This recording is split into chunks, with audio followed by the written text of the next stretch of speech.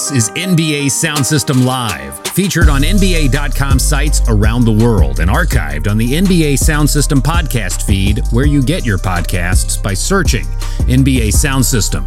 Thank you for joining us. Follow us on Twitter, Instagram, and Facebook, each with the handle at NBA Sound System, or visit us at NBASoundSystem.com for more. Now, NBA Sound System Live. NBA Sound System Live, Carlin Gay alongside Scott Rafferty. We just heard a great piece on this beautiful podcast and live radio network on the great Chick Hearn. I don't know, Scott, if you know the great Chick Hearn, the former Lakers announcer. He created a lot of the terms that we still use today within just talking basketball, like for air ball, for example, the charity stripe, the give and go, garbage time. So many of our everyday phrases, the finger roll, so many of our everyday phrases that we use in just talking hoops comes from the great Chick Hearn, and we were able to just learn a little bit about him just now. I mean, I'll take your word for it, Colin. You know me. I'm more of a new school kind of guy, so I'll take your word for it on that one. The great Chick Hearn. The great Chick Hearn, indeed. Legendary broadcaster, not only just basketball, but all of American sport. On this episode of NBA Sound System, we will be talking about the playoffs. The playoffs are a week old, Scott. They're teams that are already packed up and out of the bubble. We'll talk about our biggest takeaways from the first round. The Blazers are now down 3-1, just like I said they would be. I'm going to get a chance to rub that in and on the rest of you guys who believe that the Blazers had a chance. But can they come back? We'll discuss that. And also, the real playoffs in the Eastern Conference is set to begin now that we got a bunch of teams swept out of the first round. I'm going to get Scott to rank his teams in the Final Four. I know the Bucks still have to complete their series against the Magic, but let's face it, the Magic aren't coming back. The top four remaining in the Eastern Conference, I'm going to get Scott to rank them of most likely to make it out of the East. But first, we'll start with our biggest takeaways from the first round. Scott, it was there's some series that they were watchable, some series that weren't. What were your biggest takeaways from the first round of the playoffs? Let's go with one of the series that has been very watchable. I don't know how we can have this discussion without talking more about Luka Doncic. Look, we talked about him last week and how incredible he was, and he was coming off of that 42-point playoff debut against the Clippers that came up in a loss, but it was a close game. And now we're talking of him coming off of a 43-point, 17-rebound, 13-assist triple-double, which he capped off with a step-back game-winning three over Reggie Jackson to tie this series at 2-2. I don't know how much more we can really say about Luka Doncic at this point. What he's doing is absolutely incredible. You know, considering that the Mavs were without Kristaps Porzingis in that game 4. You know, Luka's dealing with this ankle injury he sprained in game 3. He's averaging basically a 30-point triple-double through 4 games in the series. He's doing things we've never seen before, not even just from a player his age, but things that we've never seen. So the things that he's still doing on a nightly basis. And look, this series is very much still up in the air right now. I think, you know, the Clippers still do have the edge. They're the better team, especially if Paul George can kind of bounce back from how much he struggled in these first 4 games. But Luka Doncic has almost single-handedly made this into more of a series than I think anyone expected it to be. Yeah, Paul George has struggled from the field big time. I know people are going crazy about the series being more competitive than I think a lot of people had pegged to start, but I'm not going to panic. I still think the Clippers make it out of this first round series, but you're right. It has been fantastic being able to watch Luka Doncic prove all the doubters wrong, because there's a lot of people that were in the camp that he wouldn't be able to do this at this level, and he is, whether or not he was athletic enough to be able to score against elite defenses, there is no more elite defense in the league. Maybe the Bucks, but I think even the Clippers are a little bit more elite in terms of the perimeter defenders that they have. And Luka Doncic is still getting incredible numbers, not just good numbers, incredible numbers against the best defensive perimeter team, in my opinion, in the entire league. So, kudos to Luka Doncic, and the star of his star is going to continue to rise, and he's continuing to develop into the superstar right before us. Dude's only 21 and just turned 21. So the league's in good hands for the next 10 years. My takeaway is that series. I thought the Clippers would have dispatched the Mavericks in 5. This series is going to go at least 6 games. I also thought that Patrick Beverley was, when he came back into the bubble and got back into the lineup, that he would be healthy and 100% ready to go.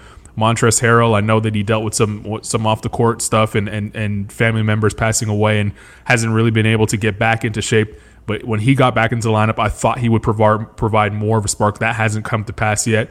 So I am shocked that the Clippers look this pedestrian. But I'm also my biggest takeaway is also that they weren't able to just kind of flip that switch as I thought they would in the playoffs. That has a lot to do with the fact that a lot of their guys were in and out of the bubble. They weren't able to get their legs underneath them in those 8 seeding games, and that actually mattered. And it mattered. Those 8 seeding games, I think, mattered most, more than I think people really realize, not just for the Clippers, but for a lot of teams that we've seen in the first round. So I still think the Clippers are the favorites to win it all, it wouldn't shock me now if they don't get past the conference finals and make it into the NBA finals. So that's my biggest takeaway from the first round. Do you have a secondary takeaway from the playoffs, the first round? I know Luka's your guy and you love him, but anything else that stuck out to you? Donovan Mitchell as well. He's just been absolutely incredible. I think did you pick the Nuggets to win that series as well? Because I think I picked them in 5. I didn't really think the Jazz had much of a chance with Bogdanovic out. He was their second leading scorer, I think, on the season. And then, the alleged chemistry issues between Donovan Mitchell and Rudy Gobert, I just thought all that stuff was going to be far too much for them to overcome in this season restart and in the playoffs. But, I mean, Donovan Mitchell's running circles around the Nuggets and Nikola Jokic in particular. 2 50-point games in this series. He's just been absolutely on fire, tearing that defense up. And I think, when we talk about what the best version of Donovan Mitchell is, we're seeing it right now. Yeah, he's been incredible. I wrote a piece on NBA.com after Game 1 when word went out that Mike Conley was coming back into the lineup. And basically, I made the case for Quinn Snyder to play Donovan Mitchell, to continue to play Donovan Mitchell at the point guard spot, and he's done that. When Donovan Mitchell has the ball in his hands, he's far more dynamic than when he's playing off the ball. And, Utah went out of their way this offseason to try and help him in terms of that and not put all of that burden on his shoulders. But it looks like he wants that challenge. It looks like he wants to have the rock in his hands. It looks like he wants his usage to be high. And it looks like he's going to, figure out a way to be a little bit more efficient, because that was always a knock on him. Last year, he put up good numbers, but he just wasn't efficient. And that's why Utah went out and got Bojan Bogdanovic, who's injured in this series and really for the rest of the playoffs. That's why they went out and got Mike Conley to help him out in the backcourt to try and add playmakers to this team, so it wasn't all on Donovan Mitchell. But a year later, Donovan Mitchell's saying, I'm okay making plays for the rest of the team and myself. And that's why the Utah Jazz currently are 3-1 up on the Denver Nuggets. By the time you're hearing this in podcast land, they may have already finished the series with the Denver Nuggets, as that game goes down in about 3 hours from now. So I am very impressed with the way Donovan Mitchell has handled himself in this playoffs, averaging close to 40 points per game. My other takeaway, Scott, from the first round is my Miami Heat. And I'm saying, yes, my Miami Heat, because I am the only believer of the Miami Heat. I really think that this is a team, and we'll get into this a little bit later on, but this is a team that could surprise a lot of people. They're built for the postseason, and the path that they have in front of them, and that includes the Milwaukee Bucks, they're built to beat teams like them. I like the Heat. They dispatched the Pacers, in a clean sweep. Yeah, the short-handed Pacers, we should say. But sure, yes. But it's still a sweep's a sweep. I mean, you still have to go out there and get it done. I thought the Pacers would get more than a game or two, even though they were shorthanded. But the Heat mean business, and they look good in the bubble so far. They're playing great basketball, and people forgot. They laughed at Andre Iguodala and all that they gave up for him, but he is going to be a key piece for them. And their run, not offensively, but definitely defensively. I'm with you, and we should probably save this Heat conversation for the end of the podcast, because you wanted my takes on the teams in the East, and I'm sure that's going to come up. Yeah, let's save that, and let's talk about this. We can't save another podcast, which is our sister podcast. Don't save that for later. Get to it right now, right in your podcast feeds. Sound System FC, our friends over at Sound System FC, brand new episode. I watched the Champions League final this weekend. It was terrific to see Bayern Munich reach the mountaintop. Bo and Lawrence talk about that on this episode. They also answer the question, can Bayern Munich be a sort of a dynasty, or are they going away?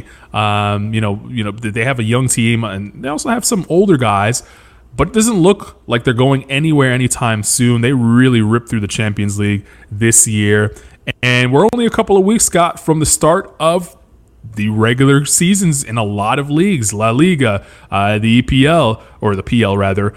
Champs League is getting started in England in a couple of days now. And my Arsenal squad unveiled new uniforms. That's what I get excited about. Oh, by the way, I know they didn't get a chance to talk about this, but big news dropped, Scott. I know you're not a huge soccer fan. Big news dropped, and I can't wait till next week's podcast for them to talk about this. Lionel Messi wants out of Barcelona? That's insane to me. That's like, Scott, to put this into context here on the basketball podcast, that's like LeBron James saying at the end of this season that he wants out of LA out of nowhere. That's the level of craziness that's happening in La Liga and also shaking up the soccer world. Where will Lionel Messi go? That is the big question that everyone's trying to ask now. But for the Champions League review, check out Sound System FC, rate and review it, subscribe, tell your friends about it. The best podcast going in the land right now. All right, let's get back to hoops. And we just talked about our biggest takeaways from the first round. And last week I came on here and said the Lakers would make short work of the Portland Trailblazers. I understood that the Trailblazers were a nice story heading into the bubble. They had me a little nervous, I'm not going to lie, after the Game 1 win, but the Lakers have now laid the smackdown on them in 3 straight games. It's a 3-1 series lead. They could close it out in Game 5, which goes down on Wednesday night in the U.S. It's Thursday morning for the rest of the world. Do you think the Blazers have enough firepower in them to try and make this a series, or is this over in 5? This is over. I was with you last week when we said this was going to be a short series, and like you, that Game 1 did scare me a little bit. But I think, the Lakers have pretty much looked like the team that we thought they would be over the last 3 games. A big topic in that Game 1 was the Lakers just couldn't hit any threes. They were 5 for 32 on threes. Those shots have started to drop more as the series has gone on. Anthony Davis, similar to Paul George, was terrible in that Game 1. Hey, it makes a big difference when your second best player is playing like an all-star, an MVP candidate again. He's been awesome since then, although he left Game 4 with a back injury, I think it was. And I think just defensively, like the Lakers look like the defensive team that they were all season long. And, it is worth noting they're going up against a bit of a battered Portland Trailblazers team. John Schumann had a good line today in his column on NBA.com where, this is the 13th game in 25 days for the Blazers, and 10 of those first games were within 5 points in the last 5 minutes. Like, they've been playing basically every single game they've played since they entered the bubble was must win, and it's put a lot of mileage on Damian Lillard, on CJ McCollum. Now they're both dealing with injuries. Damian Lillard already had that dislocated finger, I think it was. Then he had a right knee injury in Game 4. CJ, we know he's dealing with a back injury. At this point, the Blazers have been one of the best stories in the bubble, Damian Lillard specifically. But I think it's pretty clear at this point that they're kind of running out of steam. Yeah, and our Kyle Irving wrote about that as well on NBA.com, specifically talking about Damian Lillard and, is Dame time sort of running out? And, this is something that I think we talked about last week. It's the Blazers, as you mentioned, John Schumann said that, they've played a lot of games and a lot of close games, but the minutes and the mileage that Damian Lillard has had to put on his body in just 12 games prior to Game 4 against the Lakers, he's played close to 500 minutes of basketball, and those were hard minutes. It wasn't like, Tim Hardaway Jr. has played, 423 prior to their Game 5 matchup with the Clippers. And that sounds like a lot, but for the Mavs, they already knew that they locked in their playoff spot halfway through the seeding game. So it wasn't hard minutes. It wasn't like they were going all out to try and make the playoffs like the Blazers had to. And Lillard had to do that to try and get his team in the into the just play-in game, let alone the playoffs.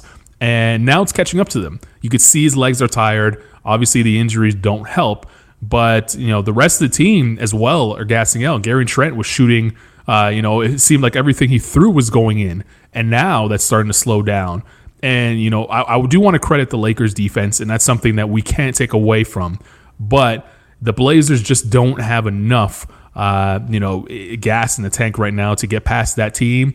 And then on top of it, they're going against one of the better defensive teams in the league that's going to clamp them down.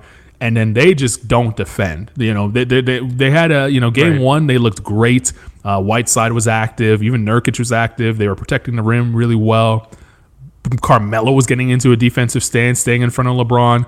All that's gone now. Now it's El Matador. The Lakers put up 80 points in the first half of Game 4. Like that's all you need to know. This one's a wrap. The Blazers had a nice run, great story. It was a short series like we predicted here, and now you have to look at Portland as another season where you're unsure about what to do in the offseason because we didn't have your full capabilities with you. Like Zach Collins was out, Nurkic was out for almost the entire year. If we didn't go through a pandemic, would Nurkic have made it? Played in the playoffs? Maybe not. So a lot went on with Portland. You can't really assess them. And, is it time to break up Dame and CJ? Who knows? Is it time to break up that unit? Who knows? But I would give it one more year and see where we're at that point. But it's just tough to see Portland go out like this because it was such a nice story. They just ran into a juggernaut and ran out of gas, really. Yeah, I mean, it's been a great story. But, to your point, it's Damian Lillard has to play 43 minutes and go for 42 and 12 or something in the last seeding game for the Blazers just to beat a Brooklyn Nets team to make the playoffs. Like their foot has been on gas, all the way pedal to the metal since the seeding games began in the season restart. It's been an incredible story. We should also mention LeBron James, by the way. I know he's been here before. We've seen him been doing it for so long now. This guy's 35 years old. And he's just playing. The things he does on a nightly basis still just blows my mind. Whether it's the way that he's reading the defense, the passes that he's making. In Game 4, he had 30 points on 10 for 12 shooting, 10 assists, 6 rebounds, 1 block. I know this is nothing new here, but shout out to LeBron for just continuing to do things that nobody ever expected him to do at this age. It's all about momentum sometimes, and that's one of these you and your stat nerd crew never really take into account. Yeah, I'm calling you out because that there's no number to quantify momentum. And the Blazers had a ton of momentum heading into the postseason. That's the reason why they took Game 1. There's no advanced number that's going to be able to tell you that. And the Lakers never really were able to get into any type of rhythm. They needed the Game 1 beatdown or the Game 1 wake-up call to really get them back in business. And they were able to do that in Game 2. And now momentum is just going to carry them to the second round of the playoffs. There's no advanced stat for that. So go out and get that. You say that like I picked the Blazers to win 6 or something. I was with you here last week saying that this is going to be a short series. I don't know where these shots are coming from.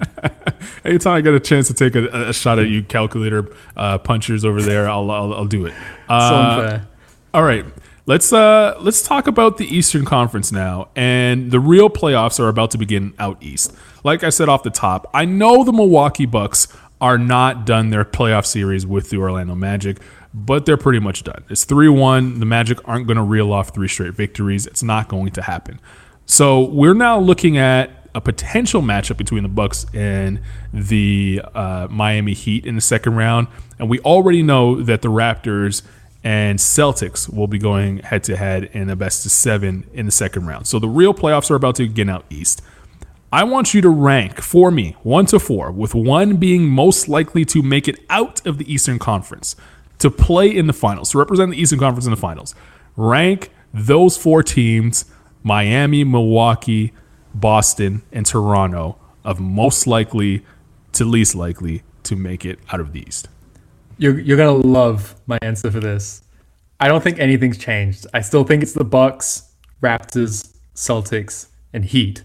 But I will say that I think the margin between those teams are much smaller than it was coming into the season restart. Like I thought the Bucks were running away with it, and I thought a team like the Raptors or Celtics could make things interesting, but ultimately I had them as the team to beat. Whereas now, like I'm sure we're going to talk about it right now, I do think the Heat could actually give the Bucks some trouble in the second round to the point where they may be able to push that series to 6 or 7 games, or even win. And even that Raptors-Celtics series, a big caveat with putting the Raptors at 2 is we still have no idea how Kyle Lowry is going to be coming off of that ankle injury. We don't even really know the severity of it, even though that happened, 2 or 3 days ago. So if he's, 60, 70% of what he was, maybe the Celtics are number 2 over the Raptors. But just in a vacuum, I still think that nothing much has changed in terms of the order of those teams, outside of the margins being much smaller. I go the complete, not complete opposite way, but you know how I feel about the Milwaukee Bucks. I'm not afraid to say it. I've said it multiple times. I just don't see it. There's no disrespect to them. I respect what they've done in the regular season.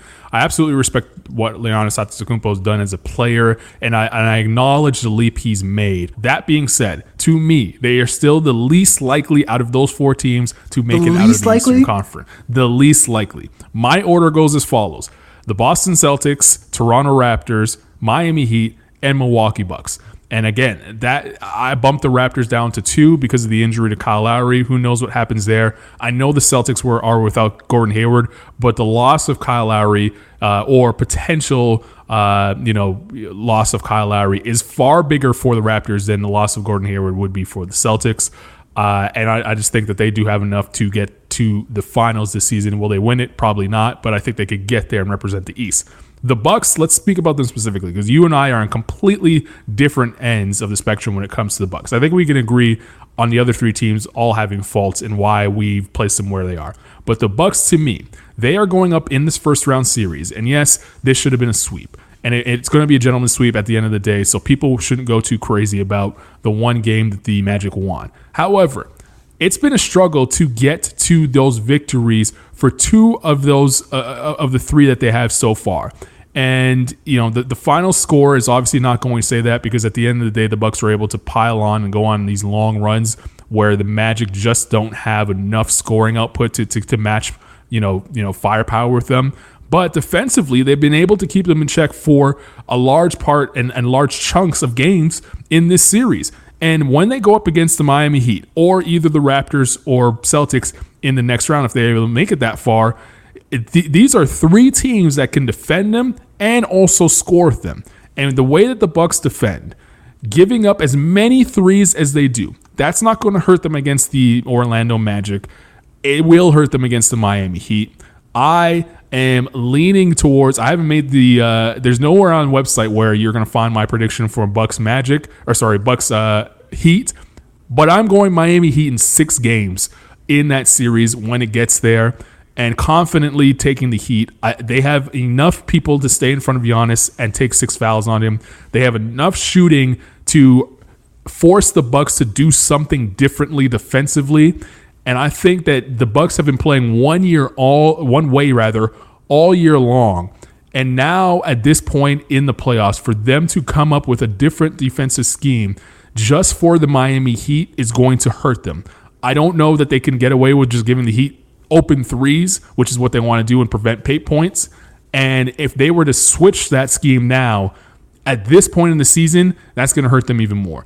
So I have the Miami Heat winning in 6, and I think the Miami Heat can figure it out defensively enough to they're not going to slow down Giannis. He's going to get his, but they can figure it out defensively enough to slow down the entire Bucks offense, which grinds to halts in the half court. I will say I think the Heat have the second best chance in the East of containing Giannis in a way that can shift the series in their favor. The first team being the Raptors, just because I think Nick Nurse has done it there before, and they have a lot of the same personnel that they had last year when they did make life difficult for him for Game 3 onwards.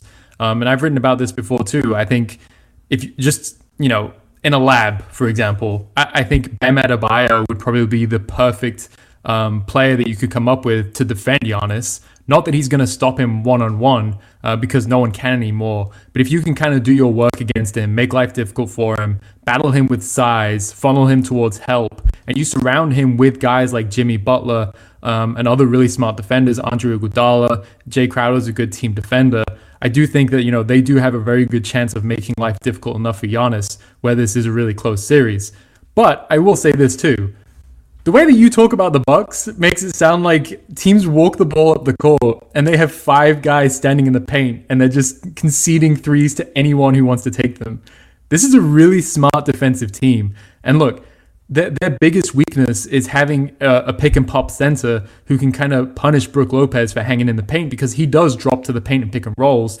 And we saw that in Nikola Vucevic in game 1 in particular. And he's given him, he's had some other moments in the other games since. But there's not really anyone on the Heat who can do that. Kelly Olynyk's a really good 3-point shooter.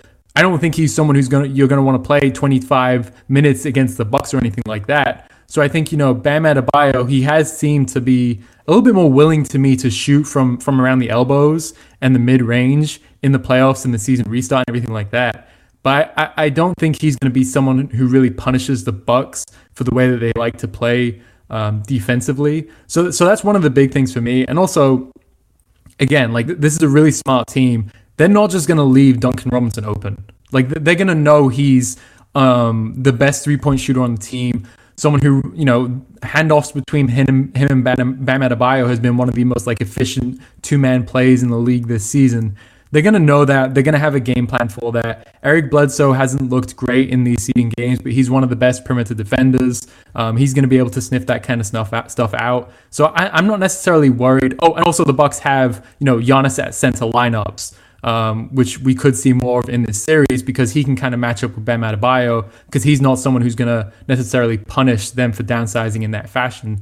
So, look, I'm with you. I do think the margin between the Bucks and the Heat aren't nearly as great as they once were, and I do think that the Heat do have a legitimate chance in this series. I just still think that the Bucks still have the edge.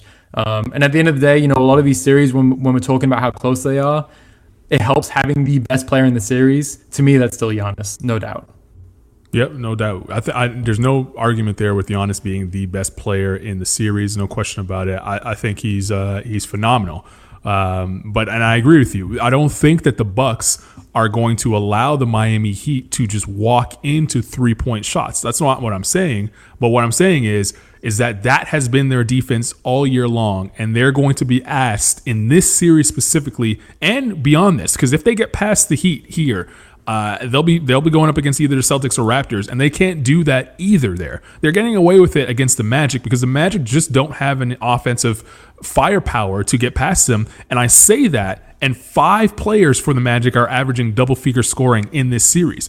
So the Magic are able to score. They haven't had too much, they've had trouble scoring at points in the series, which has hurt them because they just don't have a go-to guy like a Jimmy Butler or even a Dragic that can get his own look at times. And I think that's where it's hurt them the most is, Milwaukee, when they don't have to switch or have to pay any much attention to one in particular player on the court, that's when their defense is at the best. Like, I know you say that Eric Bledsoe hasn't been great. He's been good defensively, though. And same with Chris Middleton. He hasn't shot the ball well at all, but he's been good defensively. Actually, a matter of fact, there's not a single Buck really that has really shot the ball well, but they've all been good defensively. But the Miami Heat aren't going to go through 5-minute spells where they can't score the basketball like the Orlando Magic have been able to, have done at points in this series. And that's really the difference. The Magic have done well defensively to keep the Bucks in check. Except for Giannis, but they just can't score enough to make this a series. And I think that that's going to be the opposite with the Heat. The Heat are going to be able to score enough, and they'll be able to, keep the rest of the Bucks in check minus Giannis. Giannis could still average 30 and go home. There's nothing saying that he can't do that. It's a lot of it's going to fall on Chris Middleton because he's going to have to give you more than 13 points per game. Not going to be able to get away with that against the Miami Heat. Brook Lopez is not going to be able to get away with not stretching the floor, being on the floor to space the floor for Giannis. A lot of pressure is going to be on the Milwaukee Bucks shooters in this series. And the Heat on the other end are going to score far more than the Magic do or have done against the Bucks. That's why I have the Heat in 6 in this series coming up. I love Milwaukee. They're great, great team, but it's a great regular season team. They're not going to be able to get past the Miami Heat in the second round. I got one more note for you. All right, we have to wrap this up. The opponent 3-point shooting thing. Yes, the Bucks gave up the most threes in the league this season to opponents. Do you know which team was second? The Miami Heat. The Toronto Raptors. The Miami Heat was third. So we just talked about 3 of those 4 teams, and the Bucks gave up 0.4 threes more per game than the Raptors did. So they're basically exactly the same. And I think, it's very easy to look at those numbers and be like, yeah, every single team in the league has a weakness defensively. Like, yes, I just said it. If you can have a pick and pop center who can punish you from 3, that's a huge vulnerability for the Bucks. But again, this team is really smart and they know who to leave open and who not to leave open. Do you know what I mean? Like, they're going to be more focused on leaving Jimmy Butler open on the 3-point line than Duncan Robinson, and things like that. So I get it. The 3-point shooting stuff and the numbers are a little bit concerning in that regard, but I don't know how much I necessarily put into it. Yeah, and you're right. They're probably going to choose to leave Jimmy Butler open versus Duncan Robinson. But they're doing that against the Orlando Magic, who made 18 threes in Game 4. But the Orlando Magic have Terrence Ross as a great 3-point shooter, and that's it. Evan Fournier, he's a scorer. He's not a shooter. And yes, Jimmy Butler is a scorer more than a shooter, but you can't leave him alone and invite him to take open threes. You can't leave Kelly Olynyk alone and invite him to take open threes. The Miami Heat have far more lineups that they can put together where they have multiple shooters on the floor to prevent you from having to leave guys like that open than the Orlando Magic have. They're not going to put combinations on the floor that are going to be 3 and 4 guys that can shoot. And also, the Orlando Magic just don't have guys that can break you down off the bounce where the Heat do. Dragic could do that. Kendrick Nunn hasn't played at all in the first round of the series, and that's because he hasn't been in shape since coming back into the bubble. He's another guy. He can't shoot, but he can get into the paint and finish. And you're, like I said, the Bucks defense all season long has been prevent paint points, protect the rim, and allow guys to shoot from 3-point range. You're going to ask them to change that completely and just try to defend this Miami Heat team at this point in the season. It's going to be tough for them to do. Yes, they're a smart team. It's going to be tough for them to do after building a habit of doing that. And you can get away with giving up threes in the regular season. It's different in the playoffs when you're seeing the same team over and over and over again. So that's why I think the Miami Heat can get away with it. You don't have anything else to add on that? Because you can give a series prediction. Give me a Raptor series prediction, rather. I actually had the Celtics in 6 originally, but I think the Gordon Hayward injury is actually going to be a really big deal in this series. So I think if the Raptors can get Lowry to, 80% capacity, which again, we have no idea right now, I do think the Raptors hold a slight edge. I have a huge concern with Boston's bench, and I think that's going to be one of the big keys in that series. So I think Raptors in 6. I have Raptors in 7 in that one, and as you know, I have the Heat in 6. What do you have for Milwaukee and Miami? I might go Bucks in 7, but I haven't given that a ton of thought yet. But I do think that the Bucks still have the slight edge. It's only you and I here. Like, it's not going to get out to the world or anything like that. You can tell us. I just said it. I have just one more lasting note, by the way.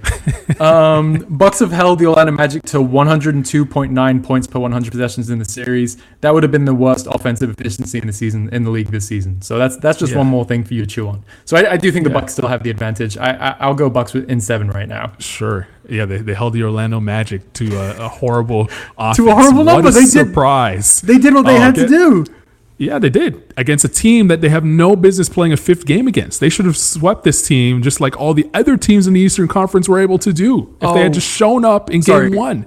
Sorry, like the Raptors last season when they lost Game 1 to this same team and then went on to win the title. You're right. Different season. And by the way, the Orlando Magic team was a lot better than this one. They were healthier.